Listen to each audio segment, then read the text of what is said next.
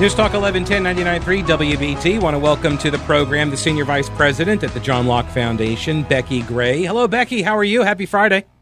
Happy Friday to you, Pete. Yeah. So I have every Tuesday I speak with Tim Moore, the Speaker of the House. We have him on. And this is maybe my fault. I forgot to ask him. We just ran out of time about the progress of the budget talks.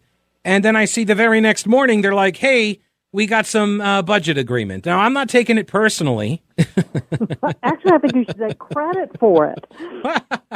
So, all right. So what happened and where are we with the budget talk? And why is this budget agreement, rather, and why is this the big news of the week, I think? Well, the big news of the week is because we've been waiting for months for this.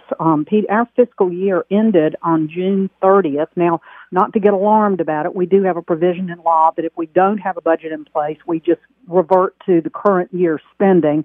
So no need to panic about government shutting down. But and we are one of two states in the country that has not gotten their budget for the next year. The other one is Michigan. And the Republican General Assembly has sent a budget to the Democratic governor in Michigan. So we really are an outlier here on the delay in the budget. Now, I like to think about the reason why we're doing that is because we've got so much money with the COVID relief money coming in from the federal government, with savings reserves that have been built up because of the governor vetoing every budget since he's been the governor, that, you know, this General Assembly wants to make sure that every dollar is spent responsibly and that we really have a grip on where all of that money's going. So this has been a very long process, and we're not there yet. What's happened this week is the General Assembly has reached an agreement. Senator Berger and Speaker Moore reached an agreement, I think it was Wednesday morning, on what they believe is the consensus between the House and Senate versions. A little bit different than we've seen in past years. They are sending that over to the governor to have some conversations about where there might be trip-ups for him in it, to see if they can work those differences out before they send it to him for what we hope is not, but may very well be a veto. So a little bit different process. That's where we are right now. As I understand it, the talks within the governor's office and then the talks between Senator Berger and Speaker Moore will begin with the governor to work those things out. I don't know, Pete, but I'm guessing that the governor will keep this for several days, maybe a week, maybe even longer, to go through everything, to check and see, you know, what his position is on what the General Assembly has sent over. Then it comes back to the General Assembly for an up or down vote in both the House and the Senate. We'll be very interested to see what that vote looks like if there are Democrats who vote for the budget. And we'll know at that point kind of what some of those conversations between the governor and the Democratic caucus in the General Assembly have been. And then once it passes the General Assembly, officially passes the General Assembly with recorded votes on it, so we'll know where everybody stands, then it goes over to the governor for his consideration and whether or not he has three choices. He can sign it, he can veto it. If he does nothing, it automatically becomes law within 10 days.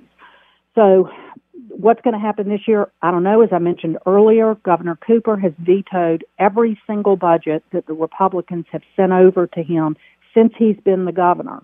So if he signs this one, it will be the first one in his governorship, halfway into his second term, that he actually signs a budget.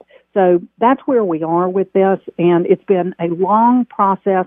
I think in the end, Pete, that everything I've seen in this budget, and of course, you know, there's you can always nitpick things and find something that you don't like, but I think overall, this is probably one of the strongest, most fiscally responsible budgets I've seen since I've been monitoring these things for, close to 20 years. Yeah. So I thought it's an important point.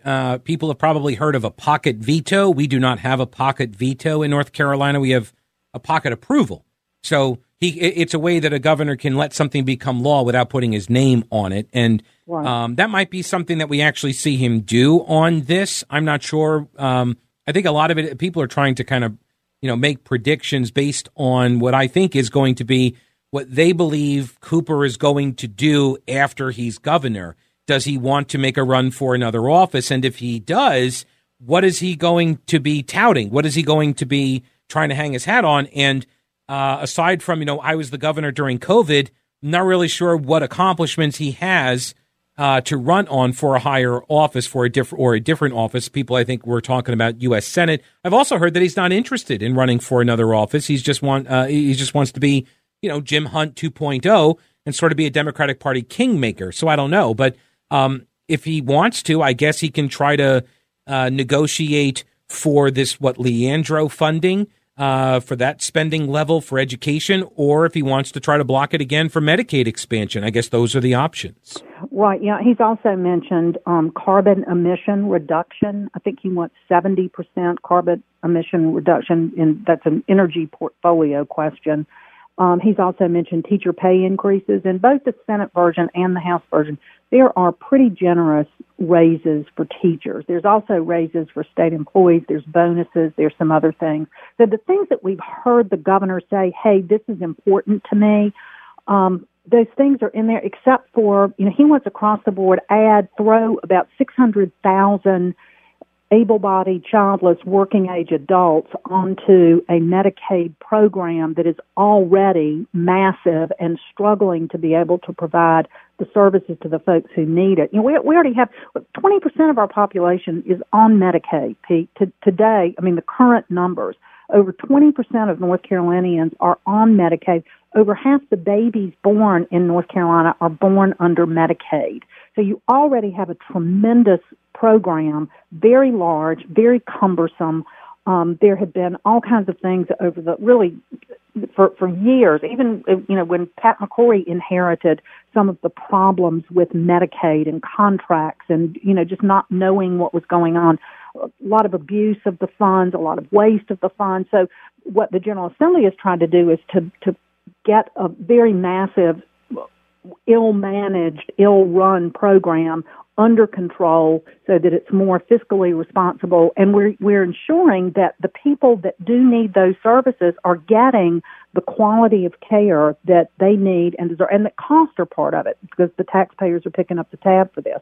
So I think the governor has finally gotten the message. I think that this General Assembly has no interest in expanding this Medicaid program by, again, another 600,000 or more additional able-bodied, childless, working-age adults. So where the governor before has really drawn that line in the sand about Medicaid expansion, the General Assembly has said no and pretty consistently said no. So I don't know that that's as big of a hump as it has been in the past. But that's you're absolutely right. Yeah. That's one of the things that the governor has mentioned.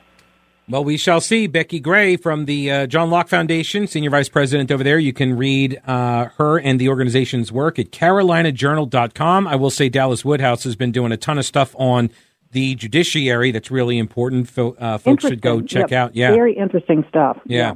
Becki, thanks so much. We'll talk with you next Friday. Thanks. Great to be with you. All right. Have a great weekend. Take care.